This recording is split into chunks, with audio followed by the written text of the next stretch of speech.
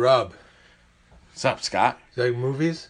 Love movies. Hey, Marcus. Yes. You like movies? Yes, I do. This is Zebras in America, a wonderful podcast about decoupage, eating eggs, Schweppes ginger ale, which ones we like, diet or regular. I really like the piquant, tannic nature of the grape ginger ale. And today we are brought here with a wonderful guest, a first-time Zebra representative, Roberto Bartholomew Cato the 14th. It is nice to have you, sir. Oh, thank you. Thank you very much. It's an honor to be here. Your real name is Rob Cato. Well, my real name is Roberto Cato. I figured that much. Yeah. I added some other things. Yeah, no, the Bartholomew, though, I'm going to adapt. That's solid. We call you RBC. Yeah. Yeah. The RBC. The RBC in the his out. Yeah. We're recording live from, not live, but we're recording from the basement in St. Albans, Queens, the basement bar in Marcus's childhood home and the place where he lives now. Correct. And we're having a great time. There's a lot of Schweppes bottles. Just having really, lovely. Damn, Yeah. Product placement. Product placement. Zebras in America is brought to you by Fandor, Schweppes, and Shudder. You like scary movies? We got you. You like scary movies that are not necessarily scary, but they're just more like commentary about the world using French actors and blood? We got you too. Shudder. See, that's what you could have, Shudder, if you would give us some money. There's some good scary movies coming out. I saw a bunch of trailers when I went to go see Thoroughbreds yesterday, and there's this movie coming out called Truth or Dare, and it's totally like, all right, people in their early 20s don't know what Final Destination is, so we're gonna make a new thing and just rip it off, and I can't wait to see it. It's literally like these people, they go to Mexico, something happens, and they cheat death, and they come back to America, and one by one they get killed, which is Final Destination. Yes. And they think people won't know. But I'm looking forward to seeing it. And also, Fandor. I was going to do a little Fandor. Mm-hmm. Oh, you like films from Thailand? We got you. You like animated films from Africa? We got you. Fandor. That could be y'all. Y'all could just give us some money, and we can get you. Schweppes, it's great. See, that could be you. Give us some money. We just want a little bit so we can make some t-shirts, make some hats, make my own special mix of cookies. Zebra cookies. Spoiler alert, they're black and white. Nice. Like the makeup of this show right now. Yeah, this show is a black and white show. Yes. There's another horror movie coming out with the dude from The Office. Yeah, that played also. But people have to be quiet. Yeah, don't make a noise. I can't imagine the pieces that are going to be written about Emily Blunt's scene, because in the I'm not giving anything away, but like she gives birth in a bathtub, but she has to be quiet because then the monsters are going to get her. So I can only imagine. Is this the thing that played at South by Southwest yesterday or the day before? Or... Oh, is it? Oh, maybe. What's it called? It's called Don't Make a Sound. Don't Make a Sound. I don't Something know like that. sound. Yeah. I don't know. But it looks like a fun movie. John Krasinski's, whatever his name's, second directorial debut after interviews with brief interviews with hideous men, based off of the book by the guy who wrote Infinite Jest. That was an interesting movie. Like, I didn't like it, but I also didn't hate it. You know what's interesting? What's that? That you're into wrestling. Yeah, that's true. Also. Yeah. Speaking of, by the time you're hearing this, I will have already watched it. But I'm going to watch wrestling tonight. Hoping Undertaker comes back, challenges John Cena to make WrestleMania a little more worthwhile, and that Undertaker doesn't die. Yeah. So. Do you hope that there's girls kicking girls hard? Yes. Speaking of, by the time you hear this, you'll still have a chance to get tickets to the Alamo on Thursday, because I'll be talking about girls kicking girls hard. Literally, for Kevin Geeks Out women's wrestling, so that should be so that's cool. And if you're like a millennial soy baby and don't know what we're referencing, that's an SNL sketch from Bill Pullman in the 90s. It is, yeah. It might offend some of you, so sorry in advance. Dude, it just means that we're doing better. Also, we decided to do something that we should have done a long time ago. We have our own Twitter page now. Oh yeah, right. At Zebras Pod. Yes, because Simple. someone took Zebras in America, so it would be really nice for you to give that to us. Yeah. Or we're just gonna start Twitter beef. Yeah, I don't really believe in bullying, but So, Yeah. Robert, Scott. tell us a little bit about yourself, player. Well, this is my second podcast. I mean, I've been on. Oh right. This is my second. Yeah. I mean, that would be the right way to say it, right? Yeah. Second. Yeah. So this is the second podcast that I've appeared on. I'm just a New Yorker who loves the cinema. Yeah. Wait, are you a New Yorker? Absolutely, man. I pay city taxes. Of course, I'm a New Yorker. Oh, fair enough. Okay. No, but I've lived here 17 years. I grew up Right. in Connecticut. That's what I was getting at. I'm all about repping the hometown, so that's why I asked. New Yorkers listening to this show. Is Rob a New Yorker? Discuss. Yeah, no, Because that would make me, because I'm 36. I've lived in New York City for 26 years of you my were born in 36. St. Albans, Queens. Yeah, so what does that make That me? means you're a New Yorker. I don't want to be, though. Then what are you doing here? Get the fuck out. Yeah. Okay, See, I want to be here. that's low-key my plan, so I'm not even insulted. But I'm sorry, By Rob. land. Well, plant no, but corn. I mean, you were born and raised here. I mean, Yeah. What part of Brooklyn were you born? I was born and raised in Carroll Gardens, Brooklyn. Okay. But now, as someone who, I went to St. John's University and I never left. So Queens represented. You're still in St. John's University. No. When I moved here when I was 18, I moved here to go to school at St. John's. Actually, I'm representing St. John's today because I knew I was going to be here. Do you know this isn't a video podcast? No, I know, but I was just showing you guys. Yeah, no, Yeah. yes, I'm wearing a St. John's t-shirt for everyone who can't see, but I guess you could have gathered that. How many St. John's are there? There's the one in Jamaica. I was going to say there's St. John the Evangelical. Oh, I thought we were talking about the university. Yeah, there's Isn't that where Chris Mullen went to school? St. John's University's where, and he's where he currently coaches. He's the coach of the I didn't team know that. currently. Yeah. I remember as a kid, the first time I heard Chris Mullen talk, I was like, oh, wait, what? It's very, St. John the Baptist. Yeah. St. John the Evangelical. Yeah. You said that already. So there's at least two. There's at least two. What religion were you raised? Catholic. Roman Catholic, yeah. What's your favorite saint? Wow. St. John. Which one? I don't think I have a favorite saint. I don't know. I've never been asked that question. I've never had to really think about it. I guess that makes me a bad Catholic. I like Godric. Godric is a saint I think is pretty cool. Yeah. Yeah, he was just like a dude that was kind of lost his mind. He was cool. I like Saint Anthony because Helps you find things. helps me find things. Yeah. Yeah, no. It's a little little religion corner. Do you believe in God? Sure, I believe in God. Yeah. Do I believe in the church? Well, that's a different story. Yeah. But not that I don't. No. But it has its moments. What about you? Do you believe in God, Marcus? I don't. I think there's some kind of a higher power. That's all. That's all I know. I don't know any more details than that. But yeah, sure.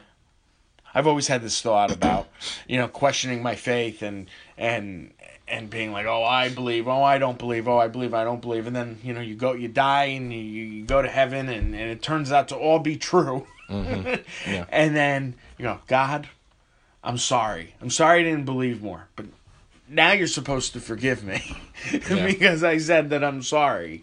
Yeah. So can you let me? I hope. So at the end of the day. So speaking of Catholics, we decided to, or like people who have weird, interesting relationships, I imagine, to Christianity. We for this week's episode, we asked you to watch the film Get Well Soon. Yes, you did. starring Vincent Gallo and Courtney Cox. And there's some other people in that too. Yeah, though. there's some There's a other lot of people. other Jeffrey people. Tambor, who's Jeffrey in the news Tambor. lately. Well, that's For a couple of things. Death of Stalin, I hear that's pretty funny. Yeah. I'm trying to keep it positive. No, right. But it's Yeah. funny how the character that he played in Get Well Soon is kind of reminiscent of this whole Oh, no. Me Too movement. Yeah, I though. didn't even think about that. But also, it's interesting because I like that movie, Get Well Soon. Get Well Soon, Vincent Gallo plays like a nighttime TV host, and Jeffrey Tambor is his agent, which clearly must remind you of another show, Yeah, Larry Sanders Show. totally. Yes. It was like, obviously. Yeah, it was so obvious. Yeah. I mean, because also Tambor was in Well, right. the Larry Sanders Show. Also, what's funny is Get Well Soon does not have a Wikipedia page. No, it does not. And the blurb for the movie is, after having a nervous breakdown, a popular talk show host confronts his ex-girlfriend who is dating a crossdresser. That's not true. That's not fully true. That's Yeah, not, that's not what the movie. I would The have. cross-dressing, but that's not. But he But it's does. not- but He is has that- like an. It's not. I don't know about a nervous breakdown, but he has like an existential crisis that isn't all crazy or whatever. He just has like, he goes off. You know, he kind of goes off a little bit live on air because he's And- still in love with his ex-girlfriend. And he and his ex-girlfriend is not dating a crossdresser. Yeah, His he's ex-girlfriend is dating someone who's closeted, yes, who's gay. yes. Does Which not is a dress weird- like a woman. Yeah, yeah, That's just weird. yeah. And there's a strange like subplot of her brother is in a mental institution, Mm-hmm. and they're trying to kidnap Sarah Jessica Parker's dog, Yeah. Oh right. Oh damn! I forgot about that So whole angle. Jesus. and Yeah. and Courtney Cox's mother is practicing to be a homeless person. Yes. Played by Ann Ben Mara. Stiller's mom. Yeah. Yeah. Yeah. There's a lot of folks in that. Matt Malloy, the great underrated indie movie icon, Matt Malloy. He's Yeah. in that because he's in every movie there is. And also Alina Lowenson is Yes. dope. She was in Faye Grimm. Well, she's a Hal Hartley regular. She's in lots of Hal Hartley movies. I'm saying she was really lovely in this one Yeah. for no reason. There were these little side stories, little side plots about and the director Justin McCarthy. He is the brother of Andrew McCarthy from the Brat Pack. Nice. Oh, I didn't know that. Weekend at Bernie's. Nice. Yeah, Weekend at Bernie's. and the really fucked up sequel, Weekend at Bernie's 2. So make fun the of, voodoo make fun thing? of voodoo and the culture of an entire Yeah. island. I went But to the theater to see that as a kid. And like The second one? Yeah. I saw the first one in the theater. Yeah. I remember I was there with my dad and we left. Yeah. We didn't find it funny at all. I remember we just Oh, the left. first Weekend at Yeah, Oh, I it love was the one of first Weekend at Bernie's. I grew to like it more. Like it was an HBO, The regular. evil little kid who like sticks the middle finger up is funny. The guy, the hitman who's slowly going crazy because he keeps thinking, "Wait, I killed Bernie, but he's still alive." That's very funny. yeah, the first one was funny. The second one was just like there were weird revelations. Like the main character is a virgin. He's like, "I'm a virgin, guys." They're like, "What?" And there's like strange like making fun of voodoo. There's a soca dance called "Do the Burning," which is a little funny. That there's that. I vaguely remember. I don't really. Because yeah, he I like, didn't see it. Oh, sure, yeah. It's not a video podcast. it's We'll have to make a GIF. Yeah, no, we That's totally make a gif out of that. Yeah, What's your take on gifs? I'm okay. I actually sent Marcus quite a few gifs Yeah, lately, he does. What And that's that. and that's that. Yeah. What are your thoughts on Get Well Soon? I really enjoyed it. I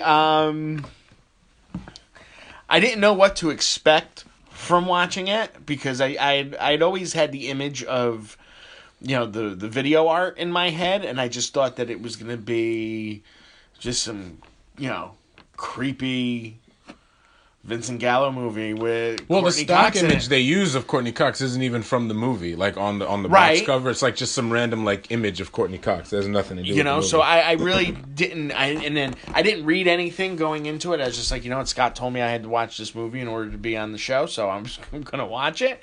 And I just really I liked it. I laughed. Yeah. I I dug, there's little jokes here and there that if you pick up on, it's really funny. Like I really got a nice laugh out of the fact that Courtney Cox is wearing a Bruce Springsteen shirt through, the movie. All right. Which, and then not only a Bruce Springsteen shirt, but such an iconic Springsteen image. And second to it's the image of the Born to Run album cover. But I mean, I think that most people think of two things when they think of iconic Springsteen images. It's that, and then it's her. Pulling her up on the stage, doing the Carlton dance. Dance. Before Carlton did it, but still. Yeah, Carlton ganked it from Springsteen. Yeah. Yeah. Directed by Brian De Palma. Yes.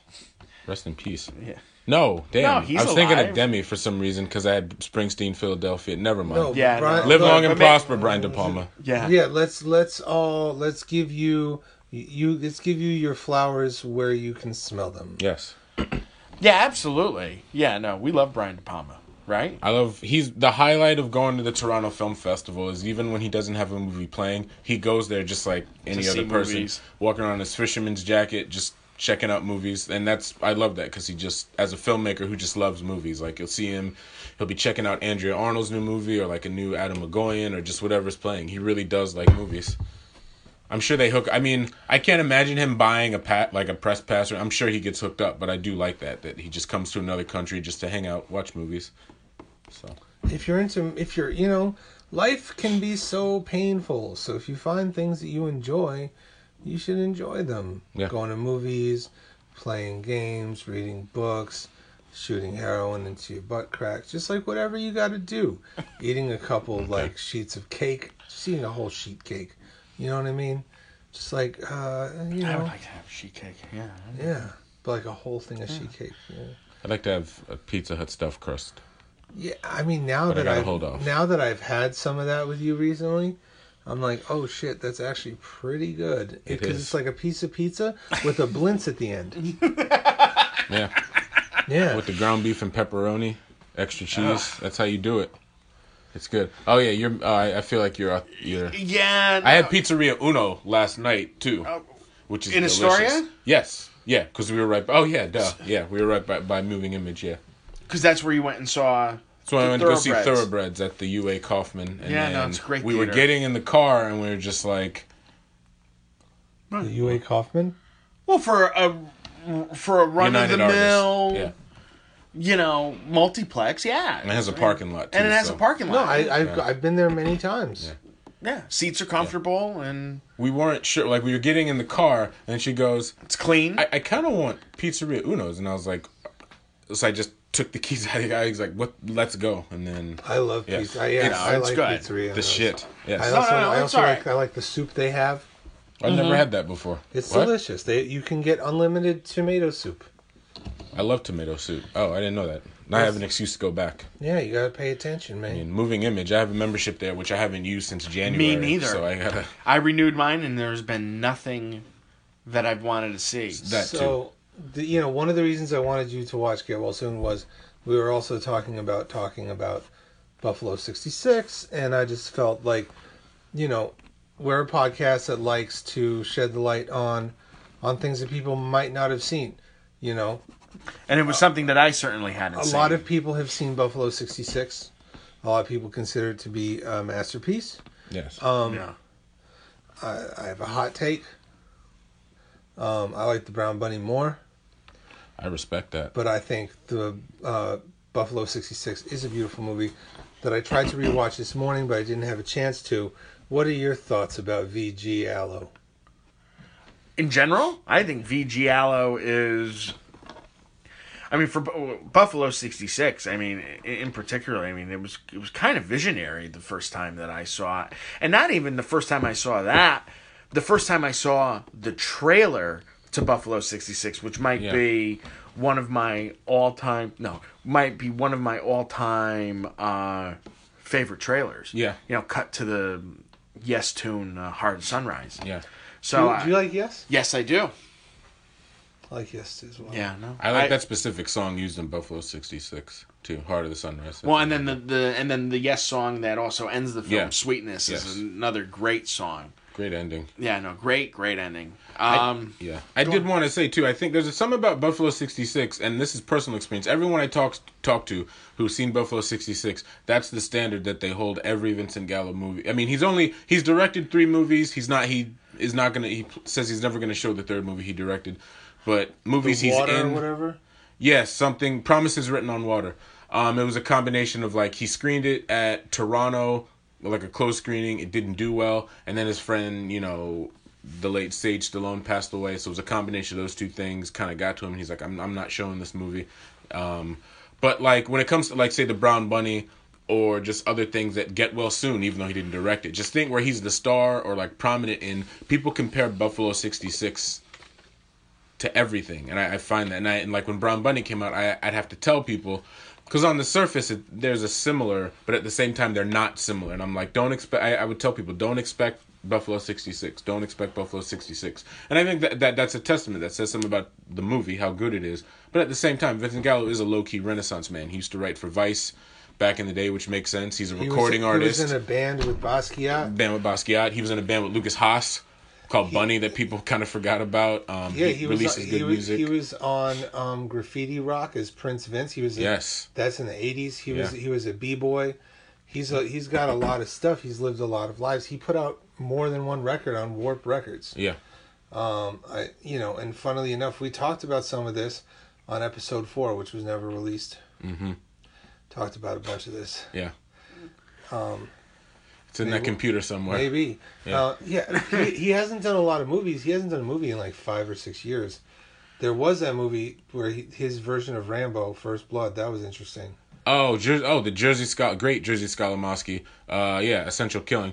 I got to throw this out there because it's very random. So for people who don't know, the very first Avengers movie where they're doing the quick, hey, this is where everybody's at the beginning, the guy who's about to kill Black Widow, that's Jerzy Skolimowski, for those that don't know, the famous Polish filmmaker. He wrote Knife in the Water, Polanski's first film. He's a very talented, famous Polish director, but then he randomly shows up as like Naomi Watts' uncle in, Eastern Promises, or like this mob boss guy in the Avengers. But yeah. So for a lot of you don't even. I imagine the typical Avengers crowd have no idea who they're looking at when they see that movie. So have you seen Essential Killing? No, it's great. No, it's interesting.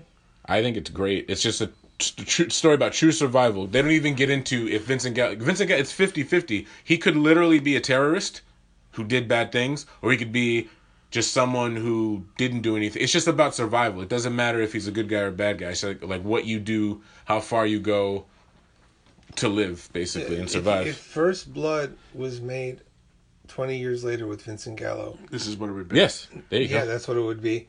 Also, my friend has been posting these. You ever seen these re-edited Mentos commercials? So no. There's this re-edited Mentos commercial of First Blood. It sounds so funny. It's fucking hilarious. Oh wow! I'll show it to you later. What I liked about the Brown Bunny is that it's if you guys listen to the show, you know that I really like ambient films and I like grief horror, and this is that it's a stretch to call Brown Bunny grief horror, but it's kind of a ghost story. It's definitely a grief story. The edited version, people are like, "Oh, Roger Ebert hated it." He said no. He really hated the unedited version that was like 4 hours long. Yeah, the rough cut at Cannes. The rough cut. Yeah. And he said afterwards, after he saw the edit, he was like, "No, this is good." Yeah. And my least favorite part of the movie is the fellatio, because I just thought it didn't need to be done in that way. Right. I know there's reasons that it was done, and I just think it's nefarious.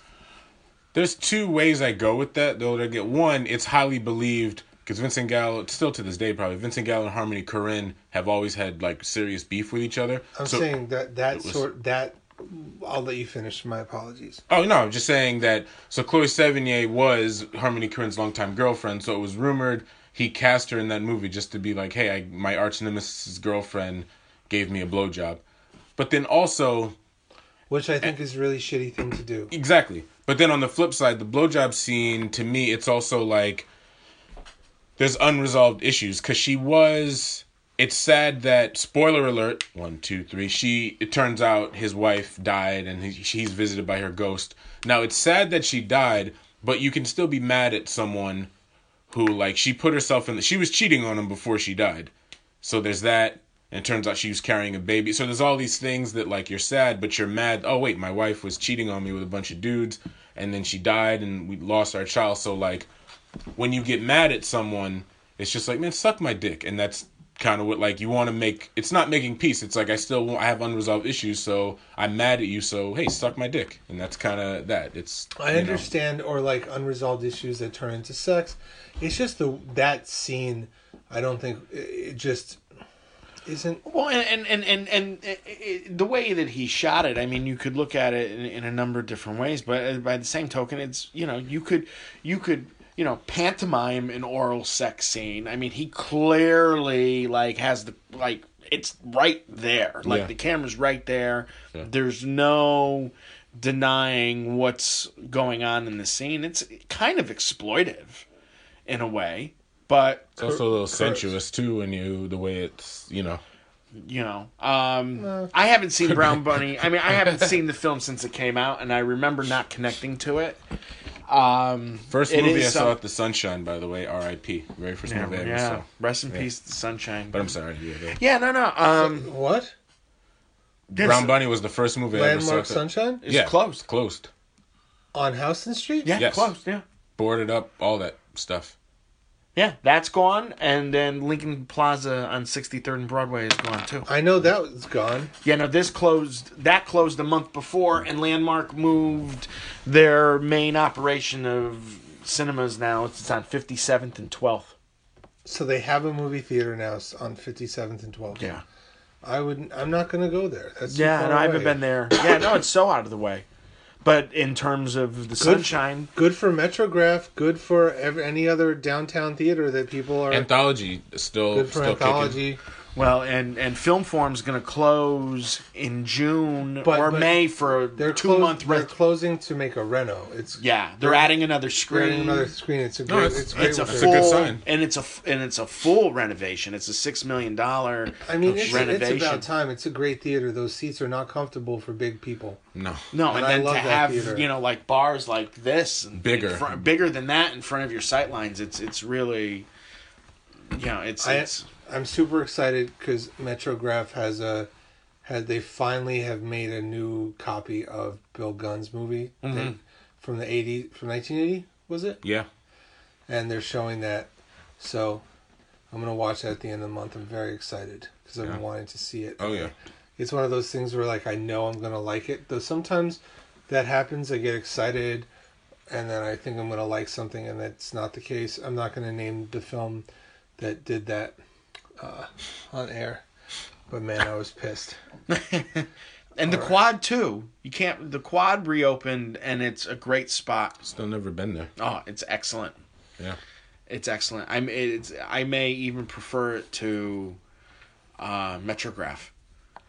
Just because of the seats. The seats at the Quad are just, they're comfortable. And, that's a selling point for me. Yeah, no. Yeah, I mean, we're all girthy fellas. Yeah. So you need like some comfort. Yeah. What movies have you been feeling lately? New films. What's new that you like, Rob?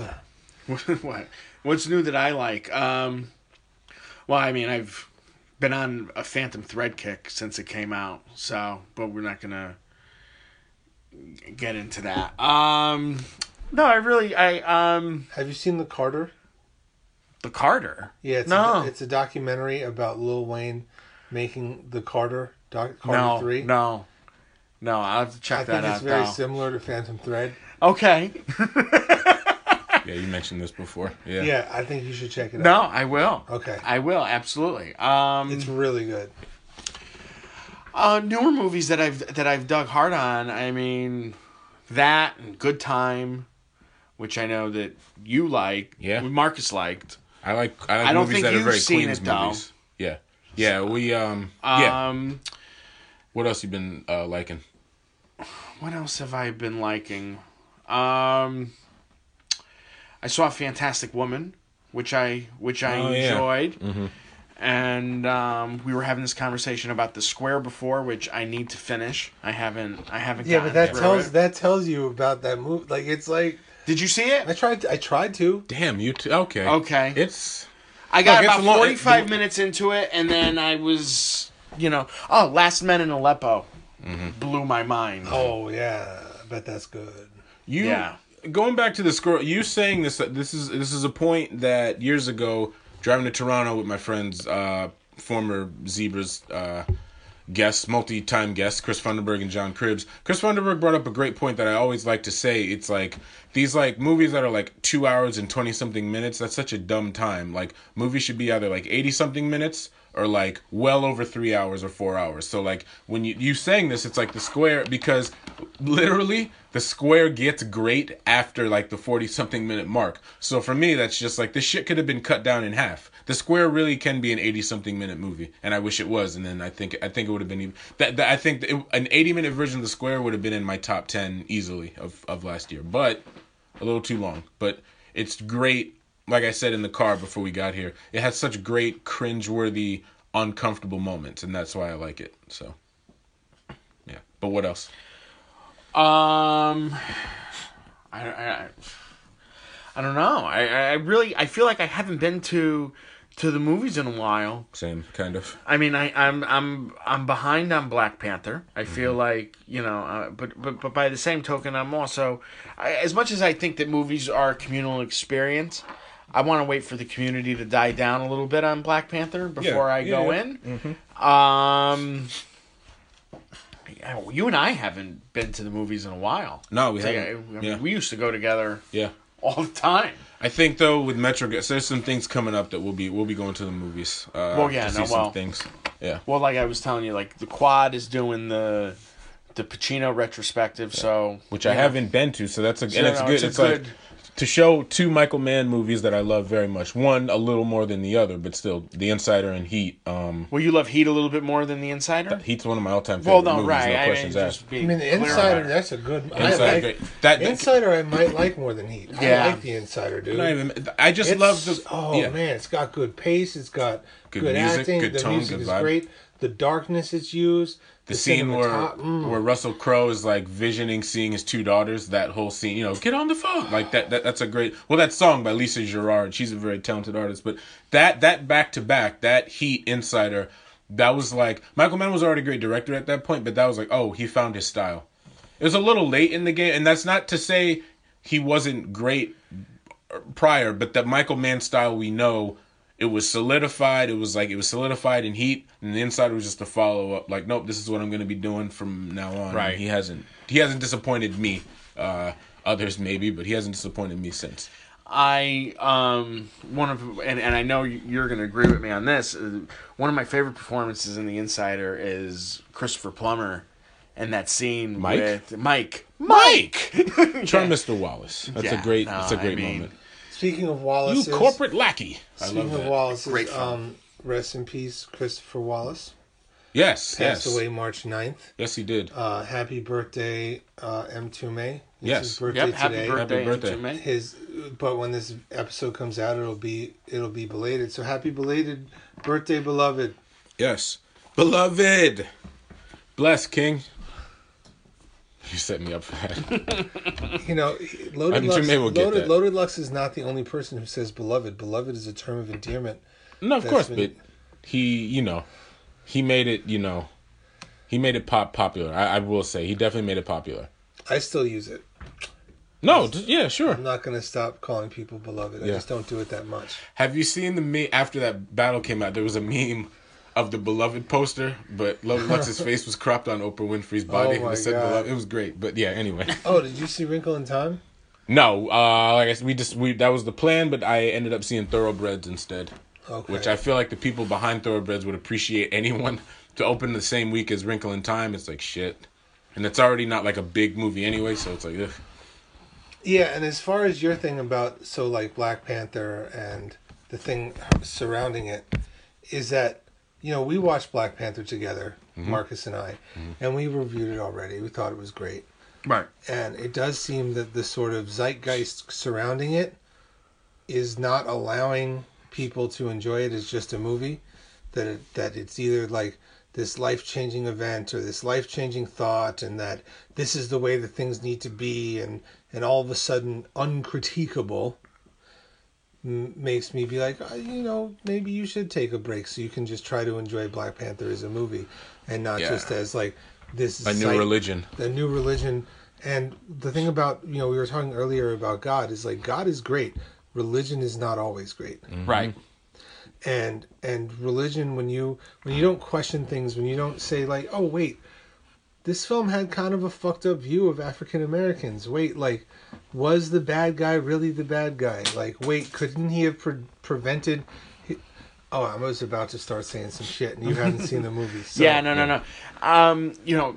Disclaimer for me, or not even so much. I'm not a superhero moviegoer. So, like, I don't run to see, every Marvel movie that came out. Bro, we fat. We don't run anywhere. Shit, I run now, but go ahead. Run these streets. Yeah. You know the crunches I do? Nestle crunches. So, that joke is for you, Doug. Because we know you're listening. So, yeah, no, I've never been one to run to the Marvel movies. I did see Guardians of the Galaxy when it opened, and that was fun. And it was fun. It was great. Well, the music thing, I picture you liking that a lot. Well, yeah, the music totally works for me. Yeah. But so I remember, as a young kid seeing Batman and all those films and the movies, but in the last, 10 or 15 years, I don't run to the superhero movies. However, I had all intentions on going to see Black Panther because I was a big fan of Ryan Coogler's first two films. Yes, he's 3 for 3 right now. He's 1,000. And in a way, I'm trying to keep that mindset of going in. Coogler's a very talented director. This is his third film. No matter what his third film was going to be, I would have gone to see it because I loved Creed and Fruitvale Station so much. Mm-hmm. So, he's someone who's definitely got a good eye. I hope he continues to make solid films. Yeah. I hope he doesn't. Hope film number 4 isn't this, big, massive. It's not. Then there you go. The next two, the one he's doing next is a more toned down with Michael B. Jordan again about this. There was there was a cheating scandal in the Atlanta school system where this teacher was trying to help his students. Enough said. And then the next movie after that, they want to make a movie. It's about this African king. So he's already got things mapped out already. So he'll have the money to play with for that fifth film, which is great, and it's the right way to do it. It's just I don't want to see him doing Black Panther 2, 3, 4, and 5. Well, no, he is doing Black Panther 2, but that's not going to be for a while. So he has time to do these fourth and fifth movie. Because of these gigantic tentpole pictures, and they won't exceed 3 movies a year per their universe. There's only certain... Like, they've just released their releasing schedule up until 2022. Which is crazy. Which is crazy. And also revealed one really cool thing, was that there's going to be a live-action remake of Mulan. If you know anything about me, I'm a campy motherfucker. I love Disney movies.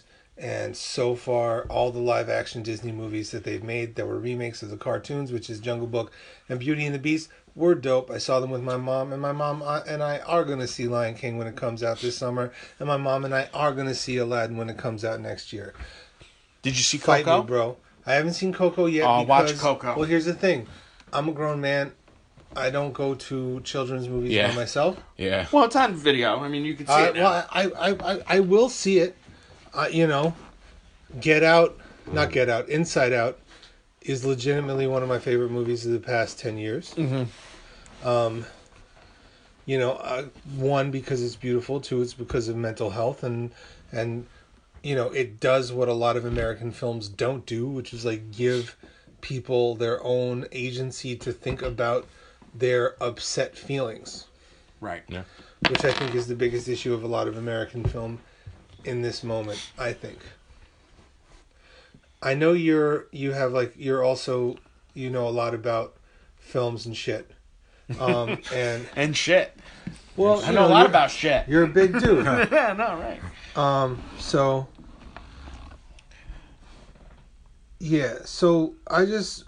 I know you're like You're also like a Martin Scorsese sort of dude. Yes, but Marcus should give the the Kato Scorsese fan disclaimer.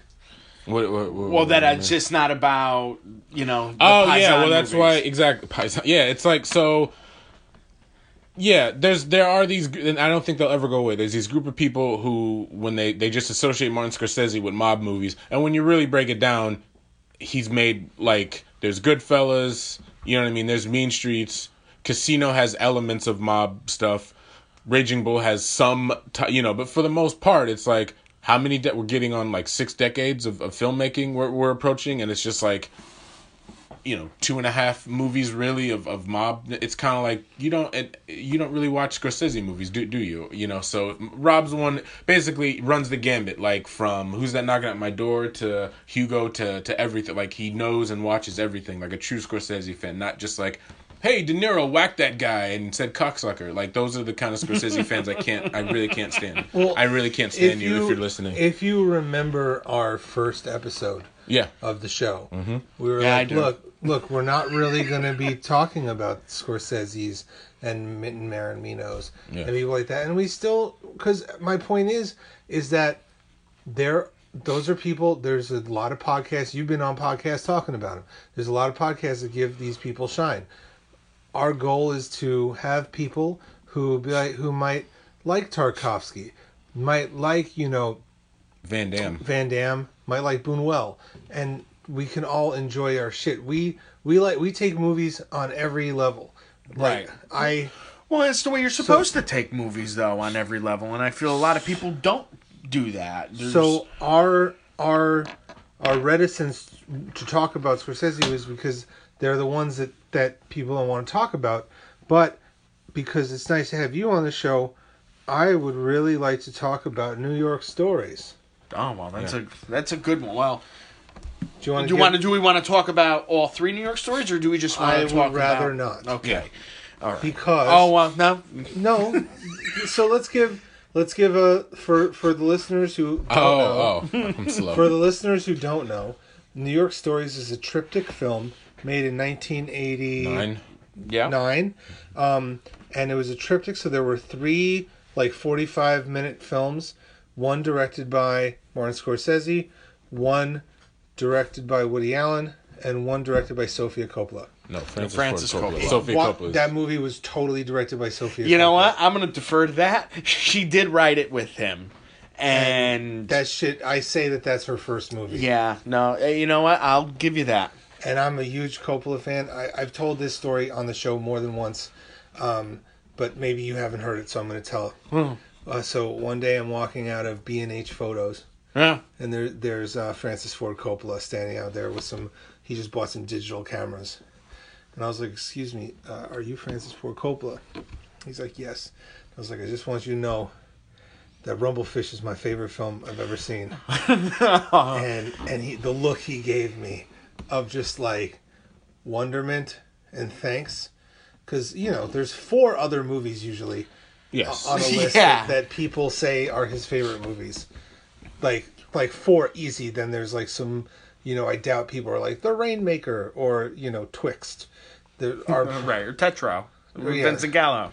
Which is a movie that I've grown to like now. No, I always liked it. It's good. It's usually obviously Godfather, Godfather 2, The Conversation, Apocalypse Now. Yeah. I like those movies. Yeah. Rumblefish for a long time was my favorite movie. Now it's like my number 2, number 3. But yeah, so there's It's a good pick. I love it. Yeah, no, I do too. It's a great movie. It was also like when Mickey Rourke was really on his bullshit. Yes. That's a positive thing. Like when he was on his bullshit, he was such a talented, he's still a talented actor, but he lost a piece of himself. Yeah, no, it ends at Mickey Rourke. It ends at Wild Orchid. Like, you don't count Wild Orchid, but that's like the movie like that begins the downfall of. I think Bullet was his last brilliant performance. We're about The Wrestler though. You mean before the comeback? Before the comeback? Okay. Tying it back, you don't think his scene in Buffalo 66 is really great? Very intimidating, but quiet, and like, Wait a minute. Very bad things are gonna happen. And to the excuser and the excuse maker's family. Yeah, you know. And his scene-stealing performance in Sean Penn's The Pledge. The Pledge. Yeah. I mean, that one moment. I mean, you knew that there was an actor really looking for like a great role if you watch that scene in The Pledge. Or when he didn't he play a trans person in prison in a movie? Animal Factory with Edward Furlong, Willem Dafoe, John Hurt, rest in peace. Was Tom Arnold in there? Yes, he was. He put his finger in Edward Furlong's butt, his middle finger. What's funny is I think this is the second time we've talked about Yes, it is. Factory. Yes. Directed by Buscemi. Yes. Directed by Steve Buscemi. Written by Edward Bunker. Yeah. Who was the character that John Voight was based on in Heat. Trees Lounge, I think, is a little better than Animal Factory. A little? No, it's much. But anyways, you know, this is why I like the podcast, because if someone catches on, they're like, oh, I'm going to watch one of these movies, and then they know that we're not setting you up like, this movie is going to be as good as Goodfellas. Yeah. What we're saying is, you might like this movie, and if you allow yourself to just like something outside of the world of anything other than your own experience, you might be like, wait, I like this movie so much. I like this movie more than Goodfellas. Yeah. And Goodfellas is a good movie. I'm not going to go here and be like, Goodfellas is bad. There are a lot of popular movies that people like that I think are bad. I think everyone here feels that way. Yes. Definitely. Oh, New York Stories. No. Before we get there, I like to always tack on to your Francis Ford Coppola story when I like to say the story how a member from a rap group that I'm very fond of was at Heathrow Airport and took a picture with someone and was just like, look who we ran into at the airport, Francis Ford Coppola. And this is this random guy, but it's not Francis Ford Coppola. And all the comments on the Facebook, like, that's not Francis Ford Coppola. That's not Francis Ford Coppola. Like, that's just some guy. It's very funny. Yeah. He looked like Danny DeVito with a beard. Like, it's not Francis Ford Coppola. But, yeah. You know, we'll talk about Coppola just for another moment, because I don't think that aside from those 4 movies, you're right. People don't talk about Coppola. I mean, The Outsiders is a really good movie too, and Rumblefish is even better. Here's what I think people need to look. It's the fact that those 4 movies, he did those 4 movies. He's like, oh, and the fact that he wrote Patton. It's like, oh, well, I'm etched in stone. I'm solidified. I want to just do random shit now. And that's why I respect, even movies I don't like of his, I respect. I've also grown to like Twixt a little more the older I get. But it's kind of like, who else can say they have these classics like Godfather, Godfather 2, Conversation, Apocalypse Now. You wrote Patton. You have these, like, you're associated with these 5 great movies. So from now up to this very day, I'm like, let me just experiment. And experiment is a vague term. That doesn't mean you have to make like a Stan Brakhage, Hollis Frampton style movie. Just let me make fucking Jack. Let me make, Twixt. Let me make, what else did he do? I'm kind of, just all kinds of random shit. Well, and it's also, we talk about independent filmmakers, and in a way, he's the quintessential independent filmmaker. I mean, at this point, American Zoetrope is like independent filmmaker. Well, I mean, and it was then. I mean, he only took The Godfather because they were in the red. He only took that as an assignment, and and of course went through so many trials and tribulations through the making of that film, that have now become part of Hollywood folklore. But, I mean, it was really just to pay the bills, to fund something like The Conversation, to fund John Milius's original script of Apocalypse Now, because that had existed, long before, they even, before they even worked on The Godfather. Yeah, but wasn't even that something else at first? It was like Heart of Darkness or something? Well, right, they were going to go and do Heart of Darkness, and they wanted to go and do it in Vietnam, like in the middle of the war, and go over there with 16mm cameras and then just try to make this film. And it's a wild story behind that whole thing. But but then he goes and he makes Apocalypse Now with his own money. Yeah. And then it skyrocketed out of budget, and everybody thought that it was going to ruin him, and nobody thought it was going to be the movie after that One for the Heart that completely ruined him. Yeah. You know, and now there's a great Howard Stern interview with Coppola. Oh, it was Raul Julia's birthday yesterday. So rest speaking in of peace. Run from the Heart, but yeah, the Howard Stern interview. Yeah, you think they'll ask about Raul Julia at Videology on Tuesday night? Oh, that's a good point. That's a good point. But go ahead. But yeah, no. I mean, Coppola is No, the real Howard Stern, deal. I want to know what he said on Howard Stern. Oh no, it's a career spanning interview. But the one thing he talks about on Howard Stern is how he was fortunate enough to do this wine thing, and this wine thing makes his wine business makes all the money. Yeah. And he just basically lives off Godfather royalties, and then pulls money from the wine company to make these small $10 million films. Which he loves. So for years, Chris Funderburg was telling me to listen to the commentary track for Rushmore, because there's a scene where they're in a restaurant, and so Wes Anderson screened Rushmore, a private screening of Rushmore for Francis Ford Coppola, and They have a lot of connections to James Collins and Bottle Rocket. So anyway, Schwartzman. Yeah, Schwartzman. His fucking nephew. His fucking nephew. So anyway, they screened Rushmore for Francis Ford Coppola. And imagine you're Wes Anderson. Oh shit, I'm getting a chance to screen my sophomore feature for Francis Ford Coppola. The lights come up and everything, and the only thing Francis Ford Coppola has to say is he's pissed off that, why didn't you have my wine in the background of that scene when they're in the restaurant? Like, that's all he goes on and on about. And he's really pissed off. Like, why don't you have my wine? Why don't you have Coppola wine? I would have given you some wine. Like, why don't you? And it's like, can you imagine? Like, that kind of says what he is as a person, who I'm fascinated by, because his son's feature film debut, CQ, is good. But CQ is good. And Gerard, it's kind of about. That's what I'm saying. Gerard Depardieu's character is based on Francis Ford Coppola, and Gerard Depardieu has quite the anger management issues in that movie. So just what is Francis Ford Coppola like? You get these little nuggets of what he's really like. So. And I get his son would know. His son worked on his movies a lot. With Bradley him, Cornish wants us on the show to talk about New Rose Hotel and Miss 45. Oh well, yeah. Say no more. I'm he there. He was like Miss 45, and I was like, no, we're also going to do New Rose Hotel, because I bet you haven't seen it, and it's great. Yeah. Let's see how long we can talk about those movies. But yeah, I'm down. Miss 45 is going to be playing at the Roxy in Tribeca. Oh, nice. Oh, will you alert us to that? Maybe we can all have a date.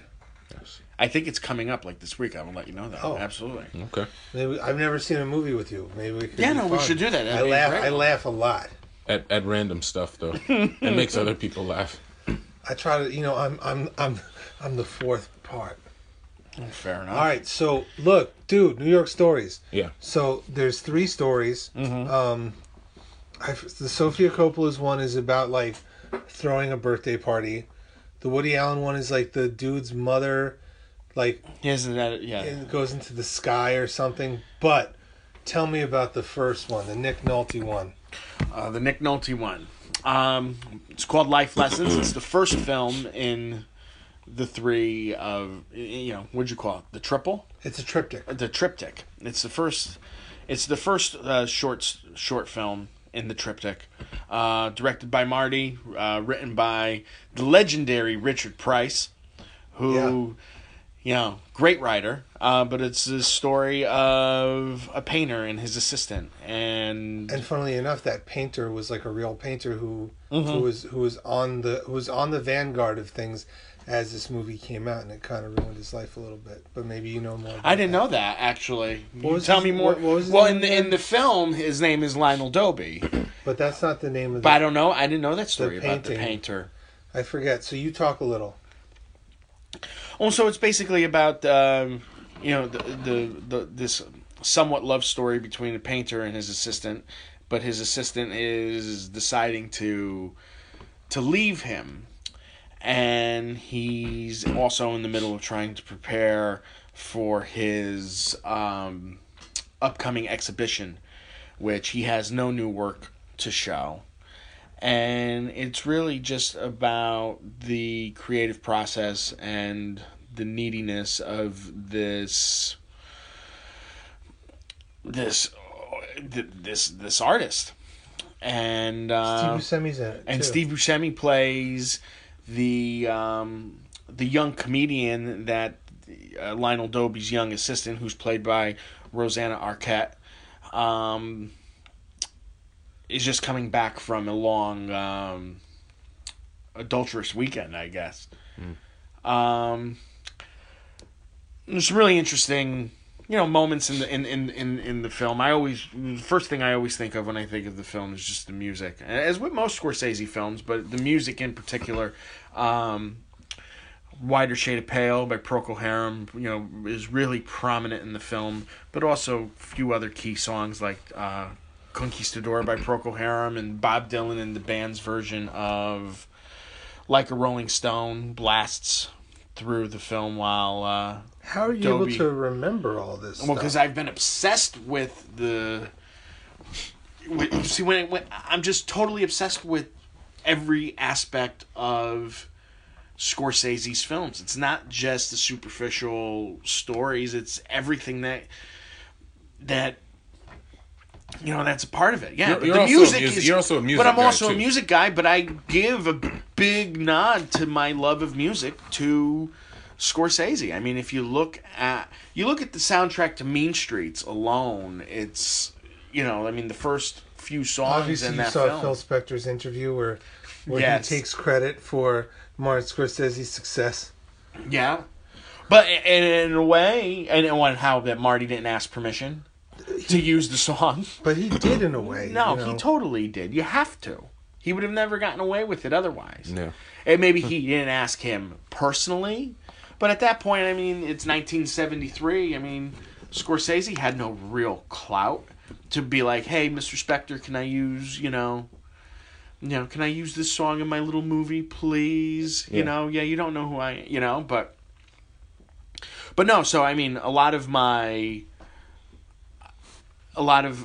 the things that I do hold near and dear to me have kind of spiraled out from, just witnessing these films, so, but it's been great because I've also gotten such an education on so many other, different things, especially the music.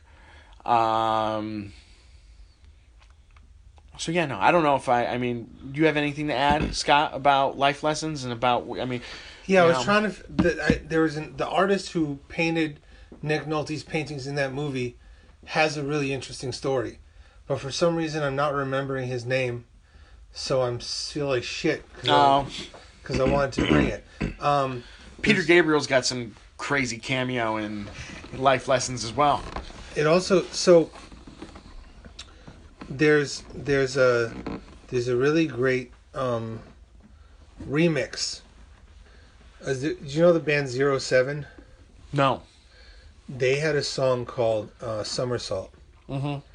And there's a remix by Danger Mouse that came out in the year 2000s with a verse by MF Doom. Mm-hmm. And it's basically, he tells of this story about a gymnast trainer training the gymnast and them falling in love and the love being compared to the moves and it's, the uncomfortable power dynamic between teacher and student. Right. And trust me, I'm getting there. Yeah, no. I know where you're going. Yeah. And so that comes with that. Maybe we'll end the show with that song. I was gonna suggest the Rock Marciano song that actually samples that segment from New York Stories. But whatever, we'll figure it out. Okay. And it ties into the song too, just like kind of how you were saying. That's interesting. I didn't even know that. You ever heard that song? No.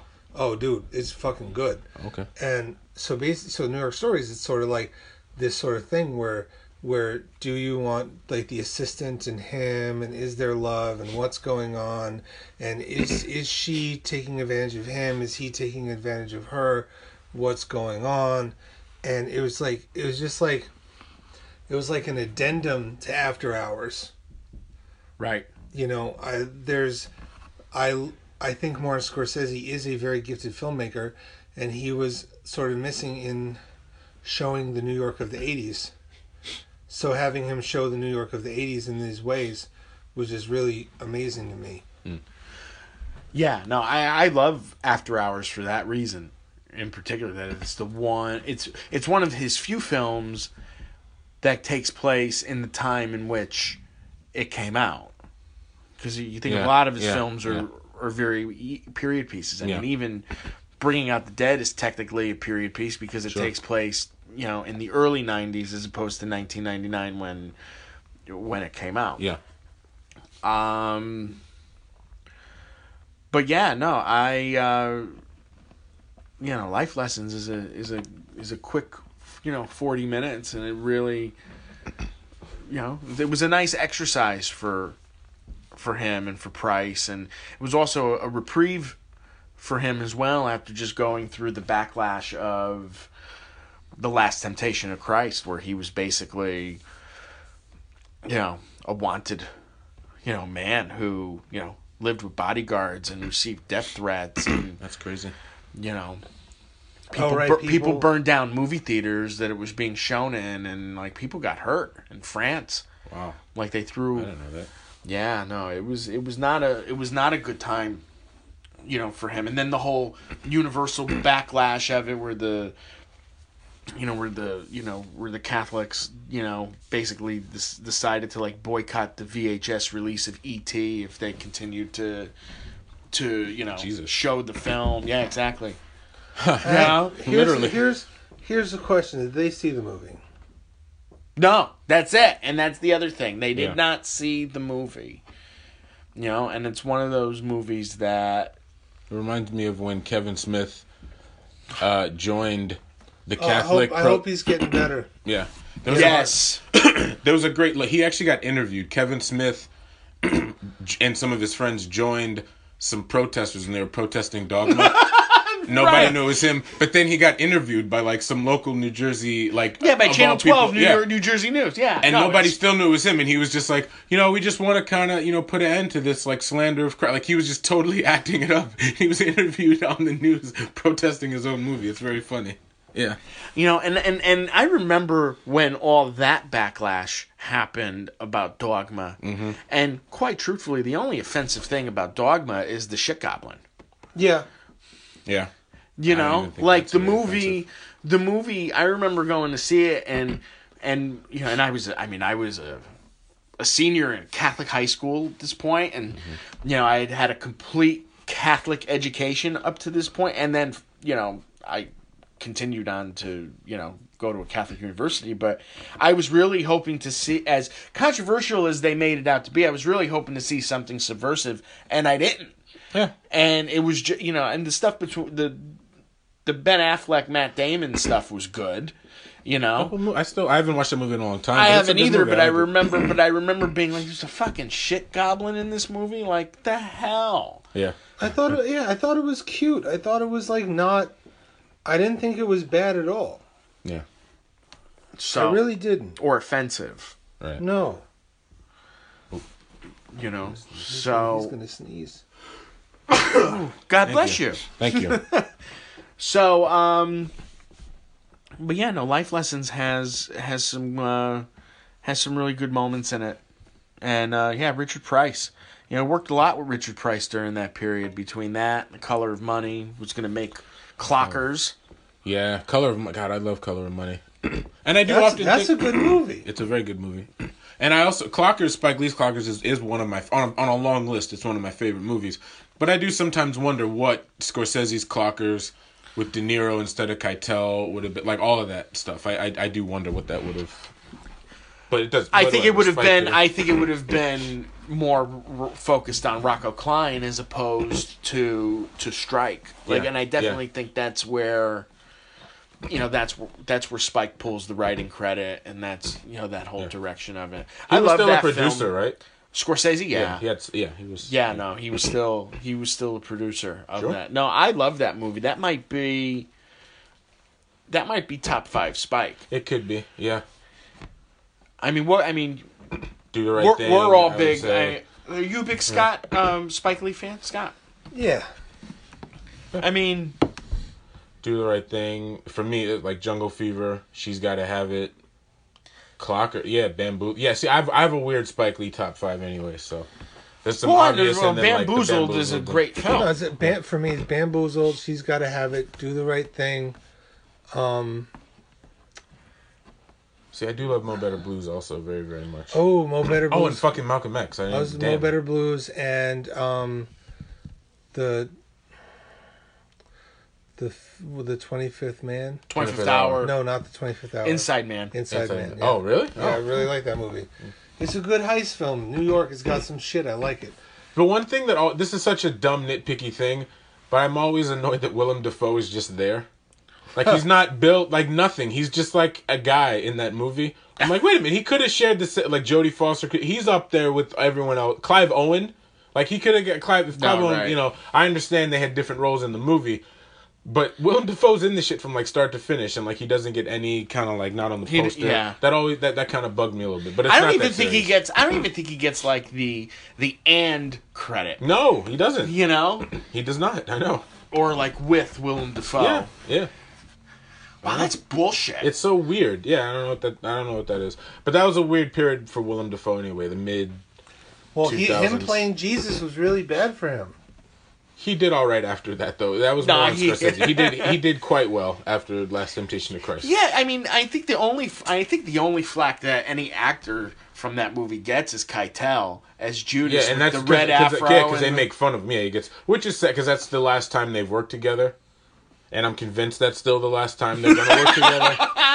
You know what? That movie wrapped, the Irishman. Yeah. That movie wrapped, and there's no pictures of Keitel that have popped up anywhere. See, from being I don't on know why that movie. annoys. He doesn't need to be in it, but like he does at the same time. Yeah, no. He definitely needs to be in that movie. I mean, We're talking about The Irishman for those who are listening. Scorsese's next movie, which is a Netflix fucking movie, which is weird. yeah, That's very weird to me. And it's blown out of budget. It took me 10 minutes. Chuck Connolly Okay. was the New York painter whose paintings were used for life lessons. Okay. And he's really dope. And there's actually a documentary about him called The Art of Failure that we should see. Okay. Nice. I'm on it. But because Connolly made unfavorable comments about the movie, it kind of helped. That movie, Life Lessons, was going to help him get over, but then he started dissing the movie, like a lot of people that are afraid of success do, and just screwed up everything. Yeah. That You know what I happens. mean? Oh, That's what caused the Kyle MacLachlan David Lynch rift for a long time. He made Fire Walk with Me, and in some interviews he was just kind of like he was in it. But if you notice, Kyle MacLachlan's not in it a lot. Then in a Cannes interview, he was just like, I don't really even know if making this movie is necessary. And David Lynch was kind of hurt by that comment, and so they didn't. That was 92 for a very, very long time, and then Kyle MacLachlan showed up on the set of Inland Empire, and I guess they had made up during that time. But yeah, that was his boy. That was his De Niro. So when they kind of had their rift, You know, it's funny you mention that because there was something that I was going to say. you love Dune. Is that what you were going to say? No. 1 second. Go ahead. Give me a surprising film you like that people might not know. It's surprising film that I like. Yeah, like if you were into Dune, that would be surprising. Maybe. Dr. Detroit. Okay. that's not surprising to me. Maybe No, to I others. know, but but it others. could be surprising to the audience. Yeah. I mean, or my podcast audience that I've Sure. gathered up in the last couple of months. Is there going to be a Kato cast at some point? I don't know. I've been encouraged to do it, Yeah. but I've also found that I'm still practicing. I'm still trying to work out Take your time. my persona. And sometimes I feel like, and I said this on the other show that I was on, but I feel like sometimes I could be like the Donald Trump of film criticism, where I'm like, she's great, or he's overrated, or this sucks, and I'm not really That's how getting most that film moment. critics are, so No, I know, but I don't know. I have high expectations for myself. yeah. So when I go back and I listen to the stuff, it's, well, I could have said something more here, I could have said something less here, or I could have been less awkward Sure. with this one on this show, Sure. So And what's a deep cut that we need to check out? Tell me a deep cut movie you'd like me to see. a deep cut. Well, I handed you Night Moves Yes. at Videology. Did you ever watch that? I didn't because Wait, which one? I know which one. I'm The just Gene kidding. Hackman I know one, which yeah. one. Because my life was in a bad place, but I'm in a better place now. Well, I feel like that's a deep cut, and in a way, it's also starting to get a lot of attention. It was just recently reissued on an excellent Warner Archive Blu-ray, and it also wound up on Filmstruck. And I actually tweeted about it, and I wound up getting like my most interaction with other people on Twitter over it. So I'm a big fan of Night Moves, Gene Hackman, young I'm a fan of Melanie the- Griffith. I'm a fan of the Kelly Reichardt Night Moves. I Fair just enough. like saying that. But no, the mean, Night Moves you're referencing is classic. I know you're a big Sidney Lumet guy. Yeah. I really do like Gloria.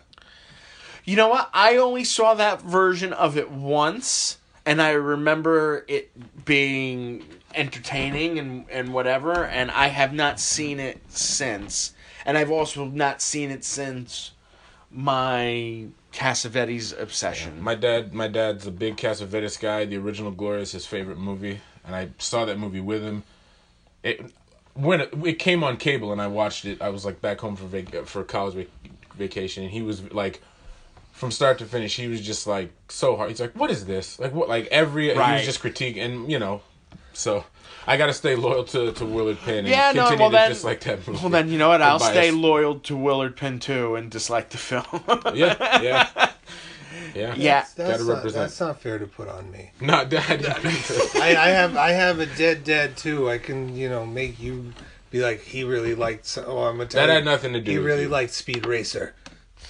I would That's go back. That's in, impossible. I know, He I'm passed just away saying. in 1998. Yeah. But you guys are gonna guilt trip me. That about was liking movie. that was not you.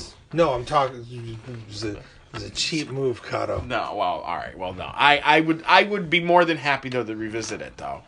I mean, I do love If I Lumet, could- and I love Sharon Stone, and she was doing good work at that period too. So Because to be real honest, one of the reasons I was hesitant to watch Buffalo 66 was I watched Buffalo 66 the day before my dad passed away. Oh wow. I had rented a bunch of movies. I had Yeah. rented that one. I had rented because it was the day before Thanksgiving. I had time off. I rented the I'll Never Tell movie, just like a bunch of weird movies. what is it? I'll never What? tell It's movie. with Brittany Murphy. Oh, I thought that came out later. Oh wow. My time frame is all off. Unless I'm off, I don't know. Yeah, because I thought that came out because she was having a thing with Eminem. That was like after 8 Mile, because they at an interview like, "Are you having an affair with Brittany Murphy?" And he was like, "I'll never tell." Like, I don't know. but to make it, but I want to bring it back though. It's hard for me to remember. It was a hard time in my life. Of So course, it's hard of for course. me Well, I was it's gonna- hard for me to remember how time works, and according to A Wrinkle in Time, time is not linear. Well, to backtrack for a second, I did used to crack on my father a lot for liking Gloria and that being his favorite of all the great Cassavetes movies. That is a weird movie to be. I used to tell my dad because it's like to love John Cassavetes and his pay for which ended up getting Academy Award nominations and everything. But that was the thing about my dad. Like he loved Robert Altman, but Brewster McCloud was his favorite Robert Altman movie. I was like, That's Dad, a good really? pick though. But it's weird to me. I That's think a that's a ballsy weird pick, That's though. a weird pick. And like Werner Herzog, his favorite Werner Herzog movie was Invincible, the Tim Roth movie that nobody of all the great, amazing things Werner Herzog did. You like the Strong Man movie with Tim Roth? I gotta So say- I would say that I would con my dad quite a bit. I gotta say, Popeye is not my favorite Robert Altman movie, but I like it. Sure. I do too. Movie gets a bad rap. Yeah. It's like in my top 4 of Robert Altman movies. What would your other 3 be? I haven't There's a thought lot. that far. There's a Well, it's a lot. Shortcuts Mm-hmm. Yeah, no, it's brilliant. is like, that and Shortcuts is like, that's all I'm giving today. Shortcuts and Popeye. Cool. I love McCabe and Mrs. Miller. Yeah, that's a good course. one. Only on the big screen though. Watching it at home, it's with the sound design. Unless you have 7.1 around the house, and it's it's a hard movie to hear. But I've seen it in the theater a few times, and it works so much better on the big screen. Yeah. And in that immersion. I also really like She's So Lovely.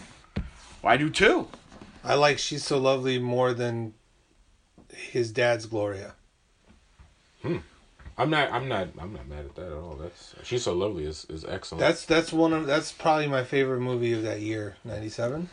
97, Sean Penn won Best Actor, and then At Cannes. again, anytime an American film does well at Cannes, except for Pulp Fiction, maybe it gets forgotten about by the American awards. It's an interesting trend. I remember being in the video in one of the video stores that I used to frequent as a young movie lover, when She's So Lovely came out on VHS, and someone had put white labels across the cover and just left the title exposed and wrote on the white label, "Not recommended by anyone who has ever seen this film." And I thought and I thought that it was the harshest piece of film criticism Jesus that I had Christ. ever seen, because that's a really good movie. It's a great movie. I think that Robin Wright was probably never been better. Same with Travolta. Travolta has never been better. I love the nod to A Woman Under the Influence in that movie, where they drink the beer. Yeah. Give me a fucking beer. You shut up and drink your beer. Yeah. You know, and I like that James Gandolfini has a Cassavetes connection. Yeah. Oh, nice. Yeah. And I'm such a huge fan of Gandolfini, and I would have been even if he wasn't on The Sopranos. Yeah. I think he would have been one He of those. was a great actor. Yeah, he was a great actor. He used to go to the video store. He seemed like a nice guy too. Yeah. Which is not the reason to like somebody, but he seemed like a nice guy. What video store? It was in Chelsea, Video to Go, I believe. They closed a long time, but it was like Ethan Hawke used to go. It was like a celeb, Parker Posey. Well, I was there a once. lot of them lived in the Chelsea hotel. I was there once. Yes, I was there once when Parker Posey. I'm not gonna say threw a fit, but argued that she shouldn't have to pay late fees because she's in a lot of the movies that are in the store. And at one point, she was an indie it girl, so why should she have to pay late fees? Really happened. Really happened. I ain't even mad at that. Yeah, I'm not mad at that either. Actually, that's a funny celebrity story. Any parting views, Mr. Cotto, before we get out of here? Oh, this has been fun. Yeah, This has been fun, freewheeling. I hope to get invited back. of course. And Where can people find you? I'm on Twitter at Rob Cotto, at ROBCOTTO. And again, so now you can follow me and Marcus, but what we'd really like you to do right now is to follow our Zebras Twitter account, which is please. At Zebras Pod. And if anyone listening could stop follow back Fridaying me, I'd really appreciate it, because notifications give me panic attacks. Use those follow back Fridays for our podcast Twitter. Yes. Thank you. Only tag me in stuff that I tweet about. Don't tag me in Planet of the Apes or Steven Spielberg stuff, because I don't ever tweet about that shit.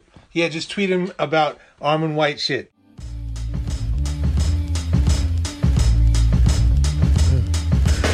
Wondered would it hurt again, a scary new setting. A Mary Lou Retton, perfect 10, was it worth it then? You would've made the click switch way back for a quick pitch in the haystack. With a bad bitch like payback with interest. Used to keep a nice cool trimless, flipped it for a high school gymnast.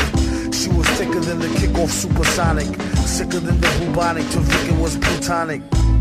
Wow, found a new playmate. At this late stage in the game, he couldn't get the name straight. Told her it was all up in your calf muscle. Showed her how to pull it off. Ball, laugh, and tussle. At one point she thought he was a lame cat with game for the rats, a dog to claim the blame at. He told her maybe it's your mama fault for giving you the shaker. Summy, somersault. You put my feet back in the ground. Did you know you brought it Somersault. Yeah, you were the sweetest. You saved me. Butterflies at the very mention. The flutter of her eyelashes helped to clear the tension. Then went and tripped and fell head over heels for being got dirtier than Red Rover's wheels.